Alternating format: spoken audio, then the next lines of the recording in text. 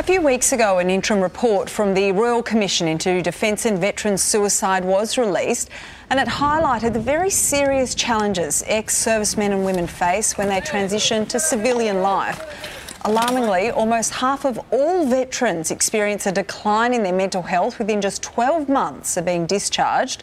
And this is in addition to physical pain, financial hardship and lack of stability. As our Aussie soldiers return home and attempt to rebuild their lives, one incredible organisation is there every step of the way. For the last 15 years, Wounded Heroes has been providing support services for ex-serving ADF members and their families. And to tell us more, we welcome Martin Shaw, President of Wounded Heroes. Nice to see you. Good morning. These statistics are horrible. 46% of all veterans, mental health will suffer a year after leaving the Defence Force. It's horrible to think about. How did we get to that point? How did that number get so high? I think the government has identified that the veterans do suffer once they've left the Defence Force. You can understand they've been taken out of their tribe. They may have been medically discharged, which is our space, with mental health or physical injuries or both. So in the end, they've lost their jobs, so they're coming back into the family home. They're not back with their mates and their supports. I mean, it is an extraordinary transition that many of us it's very difficult for a lot of us to even understand what that transition is like. Just quickly on the Royal Commission and that interim report that we have seen, do you think we'll see any positive changes moving forward as a result of this? Yes, I do, Sally, but I think the Albanese government has been the one that pushed for the Royal Commission, so I'm sort of pleased about that. My concern, I think there will be positive outcomes out of it. We probably know a lot of them already. They've been identified by the Commissioner in the interim report. I believe that.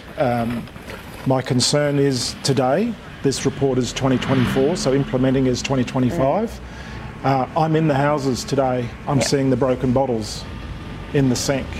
So to be able to then have the opportunity with the current government, whom have seen me within 5 weeks. I've never been able to get a meeting with the government previously. So the Albanese government and Minister Keogh's office have actually sat down because they want to hear what's happening on the ground versus what's happening from the ivory towers. Yep. Yes, it's that red tape versus reality thing, yes. Right? Your organisation, Wounded Heroes, needs to raise over $1 million each year. Run us through some of the services that you're offering.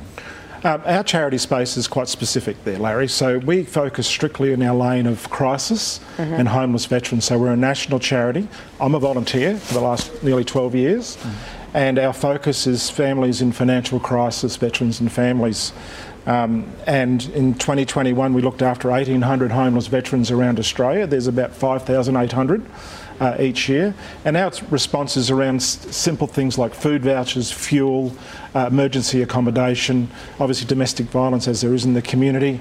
Our reputation is so high that we can respond once we've confirmed service to a veteran within 10 minutes of getting a food voucher on their email or phone.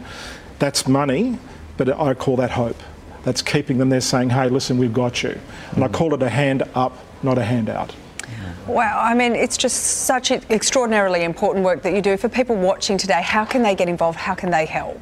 Oh, look, they can come to our website. We do run a monthly giving program called 8 for a Mate. We'd have some corporate donors. At this particular moment, we don't have any government funding, so we rely heavily on the public. So for every dollar that's donated, I seem to spend 2. We're always chasing our tail because of the enormity of the project in front of us. We're looking after, on average, 30 veterans a week. In June, we put out $50,000, and if you work that out in food vouchers, that's a hell of a lot of work for us, and we just need the public support. I was in a family home the other day at Anzac Eve, and he was in the corner, wouldn't talk to me. They're in the dark. They'd gone to another agency and were looking for a food voucher, were turned away.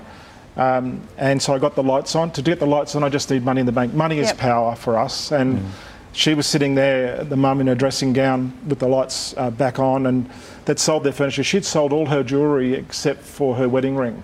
Veterans are very proud and stubborn. He'd hocked his medals for $1,000. He had 2 tours of Afghanistan. He's a boy.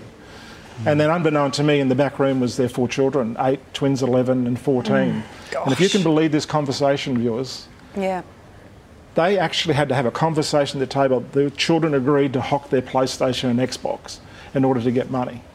So please, if you can support us to help us support veterans, and note that every public donation, 100%, goes back to veterans and families. No administration comes out of a public donation. If you can help us, I really appreciate it. And also, I'm going to start, Larry, Sally, I need help with the hashtag, if you wouldn't mind. Hashtag Kerry, please call.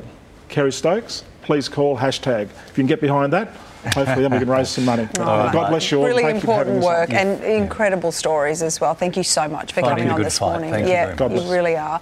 And if this segment has raised concerns for you or someone you know, you can call the Wounded Heroes crisis line 1300 532 112. They are a 24/7 support service.